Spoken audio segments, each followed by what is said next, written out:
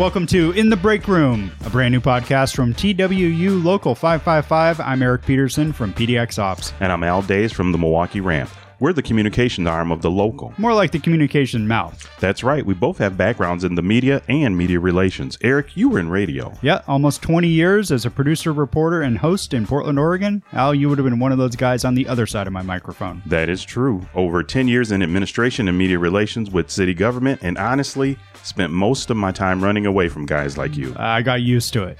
So we have the skill set, we're working for the company, and our union wanted to expand their communications to you, the members. And here we are, hosting a brand new podcast called In the Break Room. We're both excited to bring to you timely topics and in-depth conversations on issues that directly affect our brothers and sisters in the field. It's called In the Break Room because we all know that's where the best conversations take place. And that's what we want from this show. Ideally a little more family-friendly than break room talk. We'll try at least. Try is the operative word here. Where we will succeed is having honest, informative conversations with your LEB, district reps, committees, and you, our members. From talking shop with Manny in Manchester to talking story with Lily in LaHooey. Straight talk, straight from the source. We hope you like the show. Learn something you didn't know, and we hope it inspires you. We really want you to subscribe and share with your brothers and sisters. It's available on Apple, Spotify, and Google Podcasts. Starting off will be an 8-part series introducing you to your district reps. Who are they? What do they do? And what's the situation on the ground in the different stations across the country? So let's get going. Coming up, our first guest, your District 1 representative, In the Break Room. Back in the break room, welcoming our first guest. I'm Eric. He's Al. And we have Mr. Hughes here. Mr. Hughes, how do you like to be addressed? What would you like to be called? My first name is Marwin Hughes. A lot of agents call me Larry. Well, you know, the break room is just kind of a laid back, relaxed conversation. We're just going to talk about your district and what you do and some of the things associated with being a representative of TWU 555. So what part of the country is your district in? Give me a little geographical direction. For the most part, my district is in the northeast area, with BWI being the largest. Baltimore, servicing 8 other cities: Baltimore, Albany, LaGuardia, Philly, DCA. Wow. Okay. Manchester, Boston. Manchester, Boston. So Okay. BWI would be the biggest one, Manchester would be the smallest one? Yep. All right. Okay. So how long have you been with the company, and how long have you been representing the district? So I've been with the company for 14 years, since 2007. Started 2007. Started off as a young pup, 21. Never saying that I was going to be here for 14 years.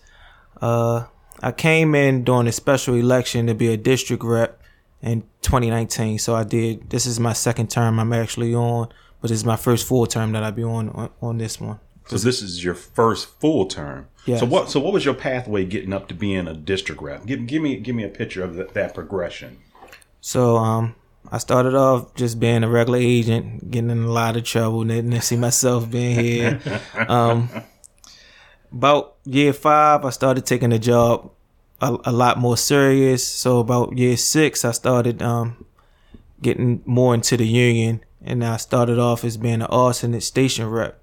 Our station rep was gone for he started tipping out. He had a lot of seniority, started tipping out a lot. So I assumed the role as the main station rep in Baltimore. So I helped with a bunch of grievances, did a lot of fact finders, everything like that. Then I started serving as system board players. So that was just doing system boards and everything, and got more in tune with the union. Involved. More involved. Okay. Good. Basically, what is the job of a district representative for the local?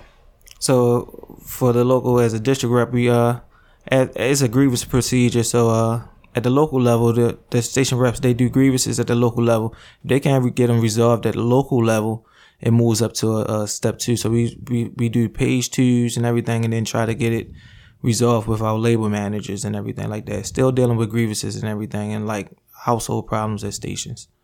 Going into it, what were your priorities, and have they continued to evolve the longer you do it? Or because you have Baltimore, you're just so bogged down, you got no time to think? No, everybody in my district. So the most is try to get out to the to the different stations, let people see your face so they can just have somebody to talk to. My line of communication is always open, whether it's phone calls, emails, like I can mostly always be contacted. That's just basically like it. Whatever is the best interest for the agent. That's it. Tough question. How did your position add value to the membership? Basically, what I'm trying to ask is, locals want to know, like that old Janet Jackson song, "What have you done for me lately?" Mm-hmm. They want to know that. So what type of value have you added to the membership, or what have you done for your membership lately? Just mostly for like education purposes. I know in Baltimore we had a big problem with attendance. So like even when I became district rep, that was like a main focus was with attendance. I'm not saying that it came down drastically, but it came down a whole lot. So like just having people keep their jobs basically. Right. What would you like if you were to be able to speak to the members in your district all at one time, which is kind of what we're doing right now? What would you like to see coming from them? Because I know they expect a lot from you. What do you expect from them? How can they make you help them make their job easier? So a lot of times, back when I was a station rep, I just used to tell the people, if you just follow the procedures and rules what the company laid out, there's nothing that it can put against you. So mostly it's always people get in trouble or things go wrong when people trying to do more than what's expected out of them. Like when they go out of their way to try to do anything, that's when most people get in trouble. Like just simple stuff like people see a bag on the ground. Their first thing is just pick up the bag, put it in the tug with them. When you're supposed to have a cart and put the bag in the cart. So that's when you think you're doing the right thing by picking up the bag. That's when the supervisor come up and write you up for having the bag in the tug with you and stuff like that. So if you just follow the groundhouse man, you just do what you're supposed to do and follow the rules like how they laid out, you wouldn't get in trouble. So a lot of people just follow the rules what they laid out for them. A lot of things can be avoided.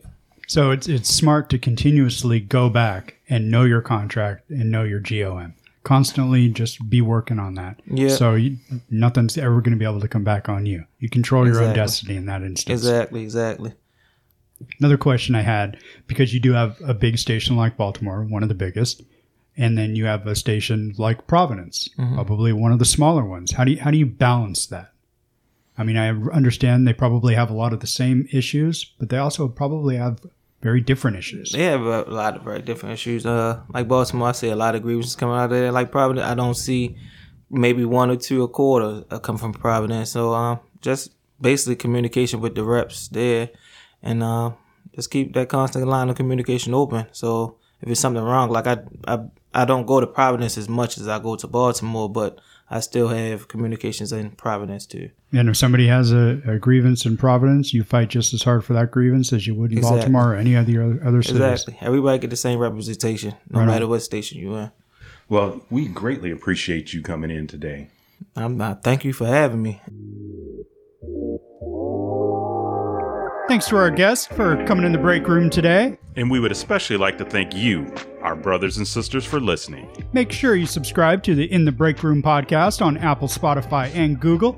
You can find an archive of all the episodes we've done, and new ones will magically beam to your phone or computer when new shows are dropped.